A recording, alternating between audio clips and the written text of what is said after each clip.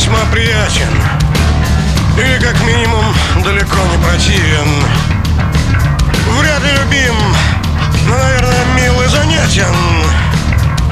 Впрочем, возможно, что мой подход субъективен. Но сейчас в размышлении я опасаюсь, что мне надоело все то, чем я нравился вам. Я не склонен к сомнению, я даже не каюсь. Какое вам дело до того, что я выберу сам? Мне надоело все это. Мне надоело все то. Мне надоели советы. Мне не нужен никто. Мне надоело все то, что есть. Мне надоело все то, чего нет. Мне надоело там, мне надоело здесь. Мне надоела тьма, мне надоел свет. Мне не надоело ждать. Я ненавижу ждать.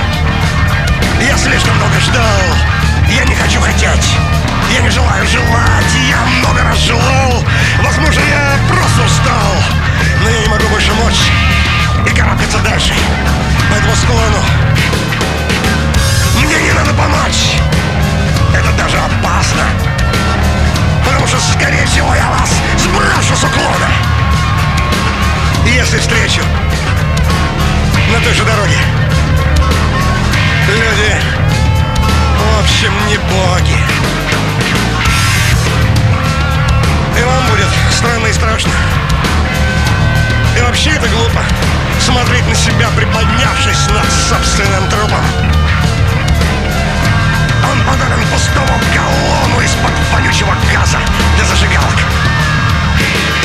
И сразу по ассоциации кремация.